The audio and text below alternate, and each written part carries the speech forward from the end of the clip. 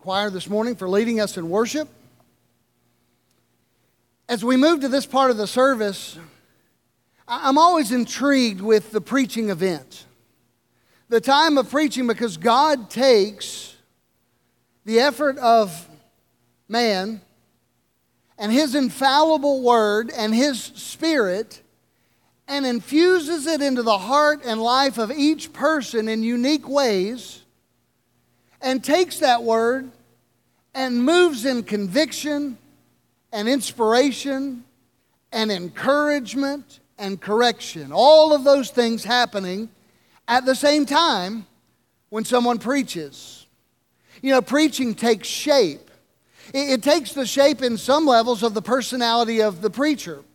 You've probably been around some preachers that are more encouraging than others, and in different ways. My dad always said encouragement comes in two forms. Sometimes it's a pat on the back, and sometimes it's a pat a little lower, and you can be encouraged by either. Some of you will appreciate that a little later. You'll go home and that'll resonate. You can be encouraged in different ways. You can be encouraged with a cattle prod, right?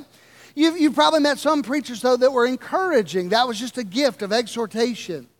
Some preaching takes the form of you ought to. You ever heard a you ought to sermon? You walked away and you felt compelled, convicted, or guilty. I ought to fill in the blank, whatever it is. They really pressed into you a desire, a need, an awakening to the fact that you needed to do something or be something. Some preaching takes on the form of you can. Again, it's encouraging, and you walk away with a sense of expectancy. I can do all things through Christ. I can make it through this week. I can pray without ceasing. I can do what the Word challenges me to do. I can be a witness. It's enabling preaching. Well, today I want you to see that this will really be one of those sermons that's a mixture. It kind of meets in the middle. It's an ought to sermon, but at the same time it's a can do sermon. And I want us to see those two wed right in the heart of this issue of spiritual warfare that we've been talking about.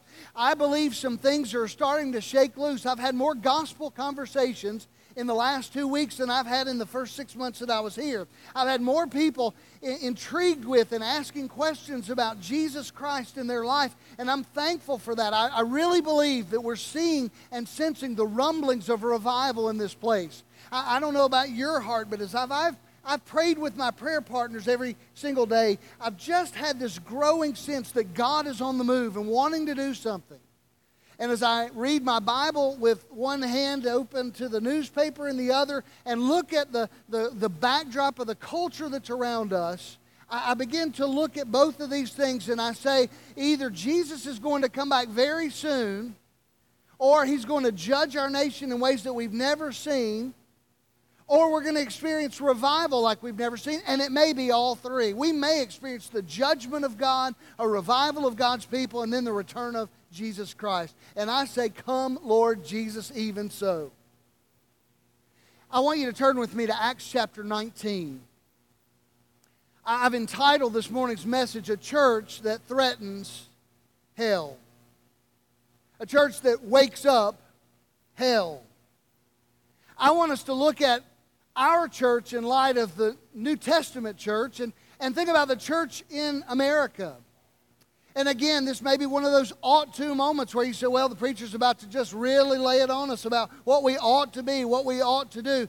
But I want to tell you that this will be a wedding point of can do and ought to, that we can be that kind of a church. And the pattern that is there is still available to us because we serve the same God. We're infused with the power of the same Spirit. We are encouraged by the same motivation of the Word of God that they had. And so together today, we can experience that kind of revival. Acts chapter 19, beginning in verse 11.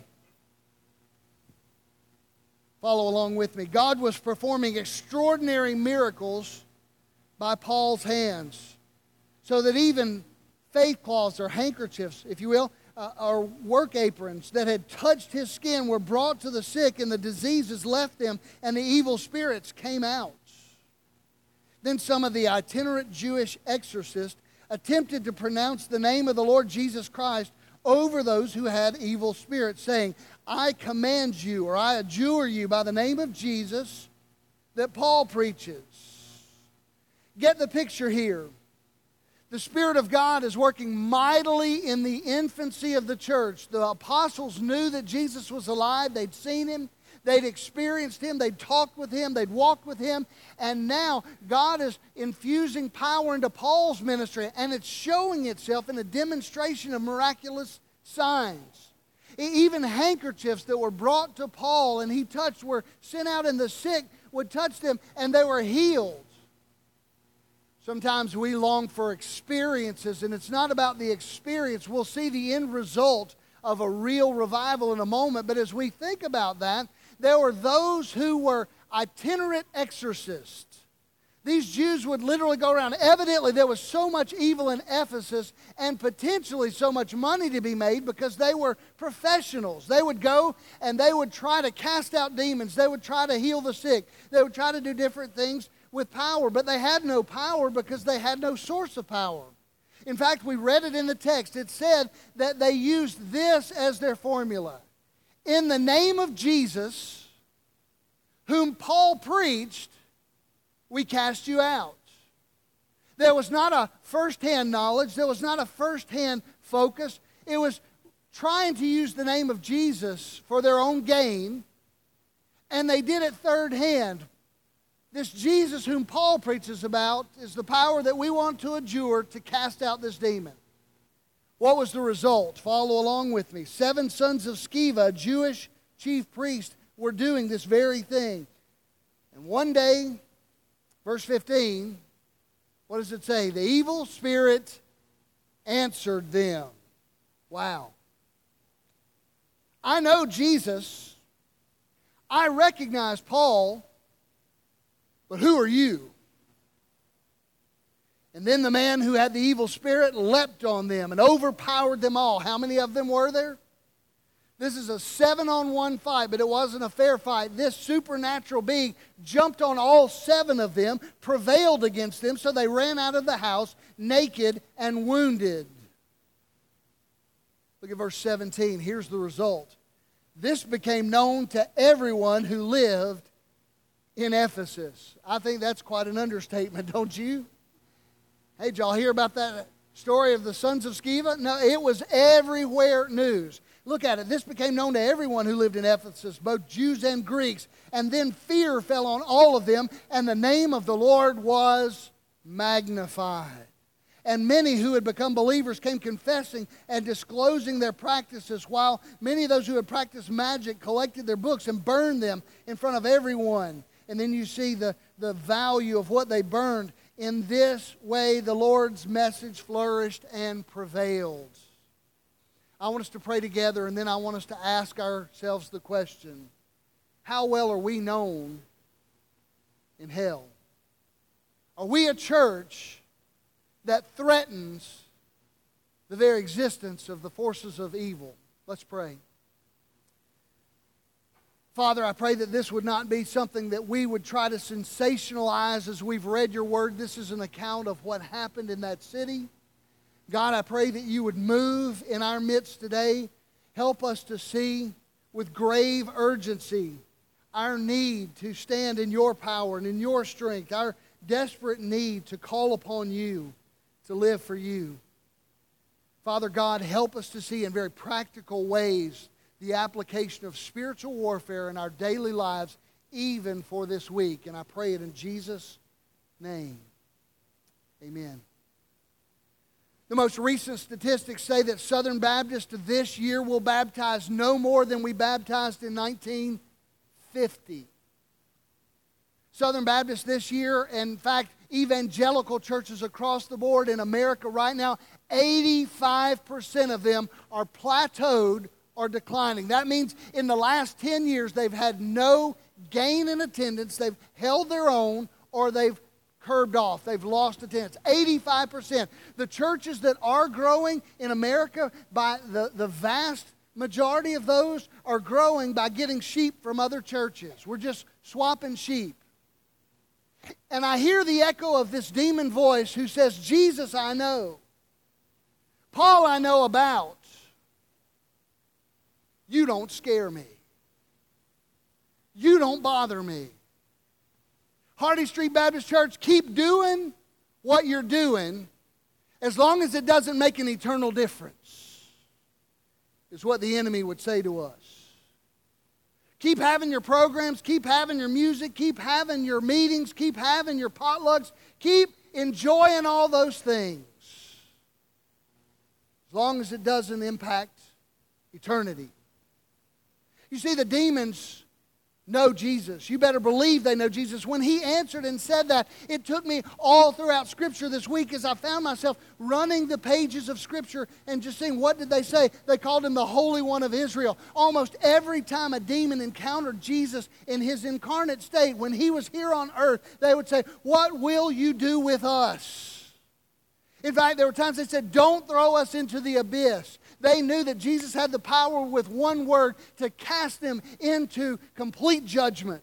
They know Jesus. They know that he has power. They know that he controlled their destiny. Jesus, I know. Paul, I know. But you're not even on my radar. These men who were trying to do things in the name of Jesus, there were religious activities going on, but they had no power. The Bible says in the last days they would have a form of godliness but deny the power thereof. I'm so sick and tired of Christians today not being salt and not being light and not taking a stand. And I'm not just talking about a political statement, and I'm not just talking about putting your opinion on Facebook. Some of us believe that it's persecution if somebody doesn't like our post on Facebook. That, my friend, is not persecution. The Bible is very, very clear about our lives, and we are to be the light of the world. We are to impact lostness. And yet I believe that as the culture around us gets darker and darker, we have removed ourselves from the very source of power that God wants to bring into this place and into the hearts and lives of people, and the revival that he wants to send. There's the ought to part. We ought to live differently. What's the can-do part, Pastor? I'm discouraged right now. I'm frustrated. I watch the news and I just wring my hands and say, what is this world coming to? Well, let me tell you, it's not about what the world's coming to. It's who's coming to this world, and his name is Jesus. He's coming again. We're not fighting for the victory. We're fighting from it. He's already won it. So let's go back and look at this early church and see why they saw thousands saved, why they saw miraculous signs, why they saw God moving in powerful ways. Does that interest you at all? I pray that it does. I pray that you're not thinking about fried chicken that you'll have later. I pray that you're focused and saying, oh God, if you don't show up in our nation is headed for ruin. Pardon me if I get a little fired up this morning. My heart is so broken. There were 120 that gathered in the upper room, and they gathered in the place where they was to pray was shaken. When's the last time you were in a shaking prayer meeting? When's the last time this church had these stairs, this altar filled with tears because we were crying out and saying, God, save my neighbors? When is the last time? The early church had 5 things that we must see this morning. We must see. These were common people filled with extraordinary power, and they turned the world upside down. They reached into the cities. Here's my question for us. If 85% of our churches are flatlined, which means death, or dying off, they're plateaued or declining, then where is the problem? Oh, may God raise up churches that shake hell. May God raise this church to be a church that threatens hell. May God begin to help us live with such power that hell knows us by name. Jesus, I know. Paul, I know about. Paul, he's a tough one. He's given himself for this gospel. I mean, we've tried all that we could to get him silenced, the demons say.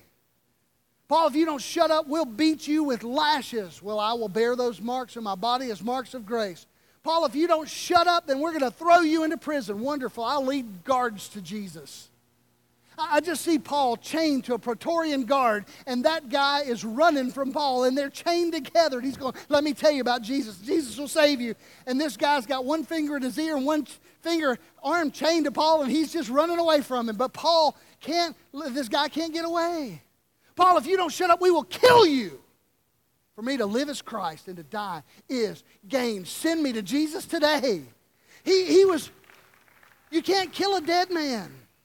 He had given up his rights to Jesus and said, whatever it takes, I'll suffer all for the cause of Christ.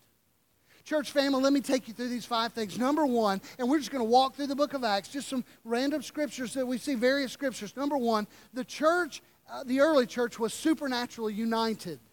Supernaturally united. God brought them together. We can look at this from several places in Scripture.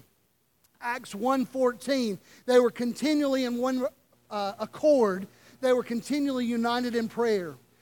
Acts 4:24, it says that they lifted their voices in one accord. Acts 4:32, it's very clearly laid out, of one heart, one soul, all things were held in common. We studied that a couple of weeks ago. They said, if you have a need and I have a provision, you don't have a need anymore. We'll meet that need. They loved each other and they cared for each other. I'm afraid that we have lost sight of this. This is when God makes the church one. It's supernatural unity. Because you get 5 Baptists together and you've got 9 opinions. You know it's true. The story goes that the man is found on a deserted island. They get there and there are 3 huts, 3 structures. And they said, what is that? He was on the island by himself. He said, that is my house. That's where I live. And they said, well, what is that building? He said, that's my church. He said, that's where I worship. And they said, what's that building? He said, that's where I used to go to church. Some of you will get that later too. We can't get along with ourselves. But the early church had a supernatural empowerment to be one because they were one in Christ. You see, when you and I make anything about you or I, we've missed it. It's not about us, it's about Him. And when we line ourselves up with the preferences of Jesus, with the desires of Jesus, our worship should be so focused on pleasing Him. We've developed an American Idol mentality with worship. We rate the songs. We say, well, that one was a little pitchy. That one was a little fast. That one was really good. I liked it. And it's all about I. We've got I problems in the church. There needs to be a we. And it's under the headship of the Lord Jesus Christ. And the early church threatened hell because they were supernaturally united. How do we deal with this practically? Let me give you a very quick note. If you're mad with somebody, if you're bitter and you're hanging on to something, you just flat need to get over it. You need to ask Jesus to help you let that go. You need to look at whatever it is that they did to you and amen. You need to look at that in light of whatever you've done to Jesus and say, if He was willing to forgive me of all that I've done, in spite of me, He loved me. You need to love other people with that kind of love. Some of you think you're justified in that bitterness, and you're not going to deal with it until they hurt like you hurt, or until you get even with them, or until they apologize to you. Aren't you thankful that Romans 5:8 is in the Bible? God demonstrated His love toward us in this, that while we were apologizing to Him, He decided to forgive us. It's not at all what it says. While we were still sinners, Christ died for us. There was a supernatural unity because they were willing to let go of personal preference and pride and say, Jesus, it's about you, not me. Number 2, I want you to see this. Well, and let me just say it this way. As long as we fight with each other over anything, we will not threaten hell. That's worth repeating.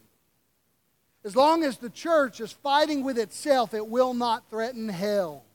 We have an enemy, and the enemy is not one another. The enemy is the devil and his demons, powers and principalities in high spiritual authority. Number 2, the early church was externally focused. The early church was externally focused.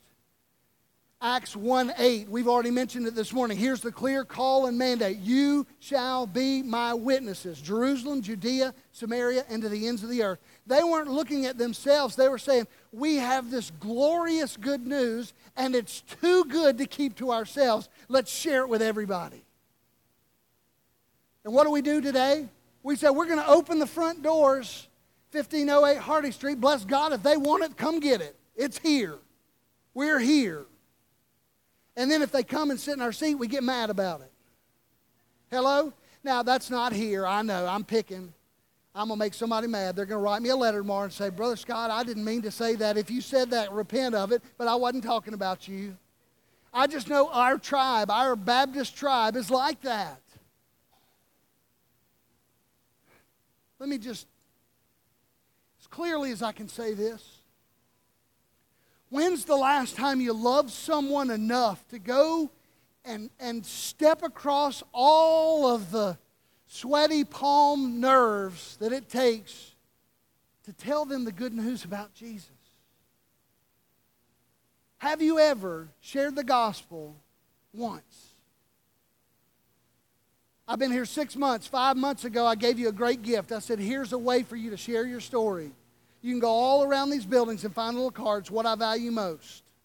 You ought to walk out of this place every time you leave with 10 cards in your pocket, in your wallet, in your purse, ready to share the gospel.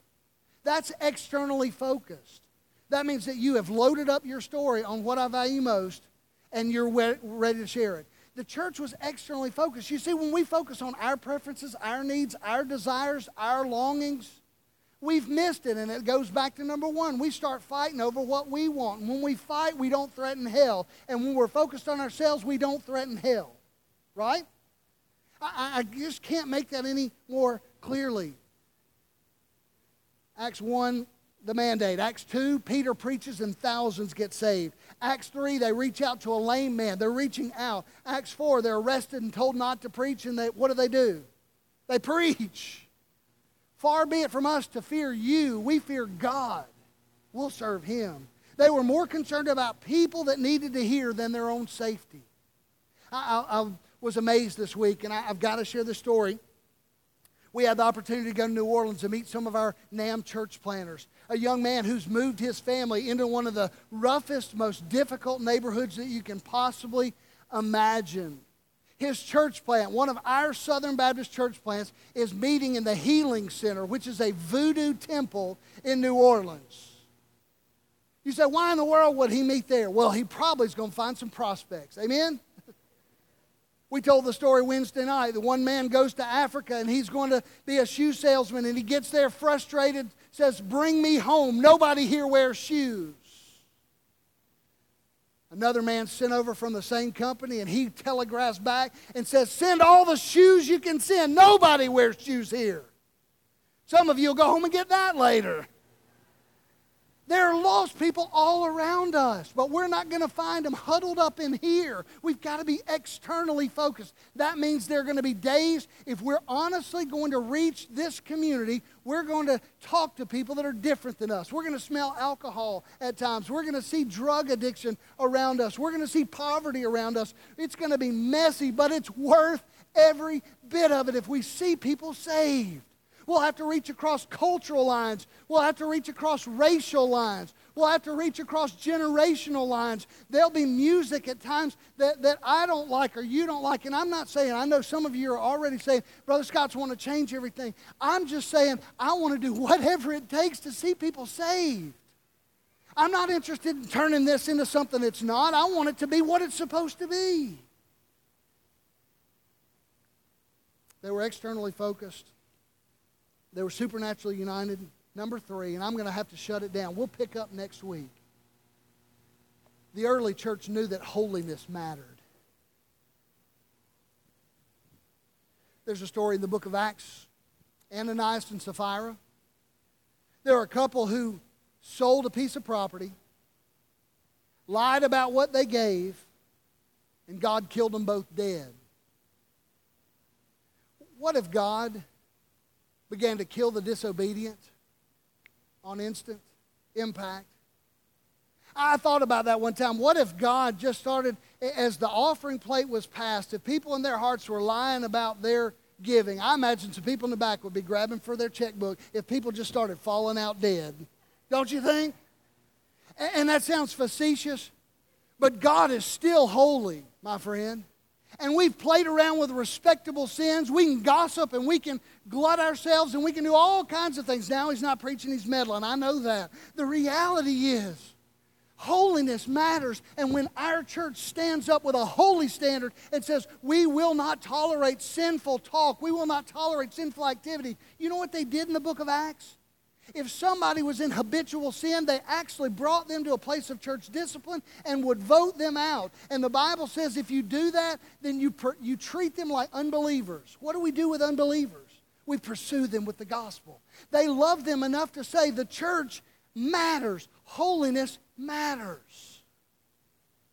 Folks, we're going to turn up the heat on discipleship.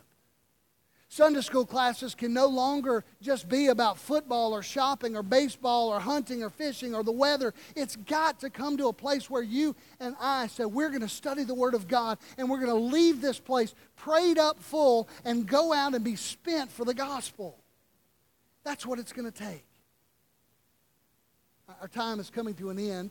We're going to share in a baptism together. I could preach for hours and hours, and in my power, never convince anybody. I'm praying right now that the Holy Spirit's spoken to somebody, and you would just simply respond to the gospel today. Let me give you instructions. We're going to do two things today. One, we're going to have a hymn of invitation. It's a time of decision. Staff members will be here at the front. If you need to be saved, you come on now. If you need to come to the altar, come on. If you need to go apologize to somebody, go do it. After our time of decision, we're going to dismiss, but we're going to stay around if you're interested. Brother Dawson has 4 or 5 folks that have been saved over the last couple of weeks. We have some folks that have been saved in our church, and we're going to have baptism service. We wanted to do it together. We're not going to keep you all afternoon, but we're going to meet in just a little bit. And if you'd like to stay, we would love for you to be a part of that right after this service's conclusion. I'm so thankful, so thankful. Hear me. I'm so thankful to be a part of this church, to be the pastor of this church. I'm not beating us up saying we ought to be something that we can't be. The Bible says clearly through Christ we can do all things. I just want us to come back to the place where we say, Jesus, you are in control of Hardy Street Baptist Church. You are in control of our lives, and we surrender to you. Let's pray. Father, thank you for our time together this morning. Lord, thank you for your word. Thank you for even an experience where we see a demon responding to one who would be religious. God, may we threaten hell by our very existence, by our activity. God, if there's someone today that needs to be saved, I pray, God, that they would trust you this hour. Have your will during this time in Jesus' name. Amen. Let's all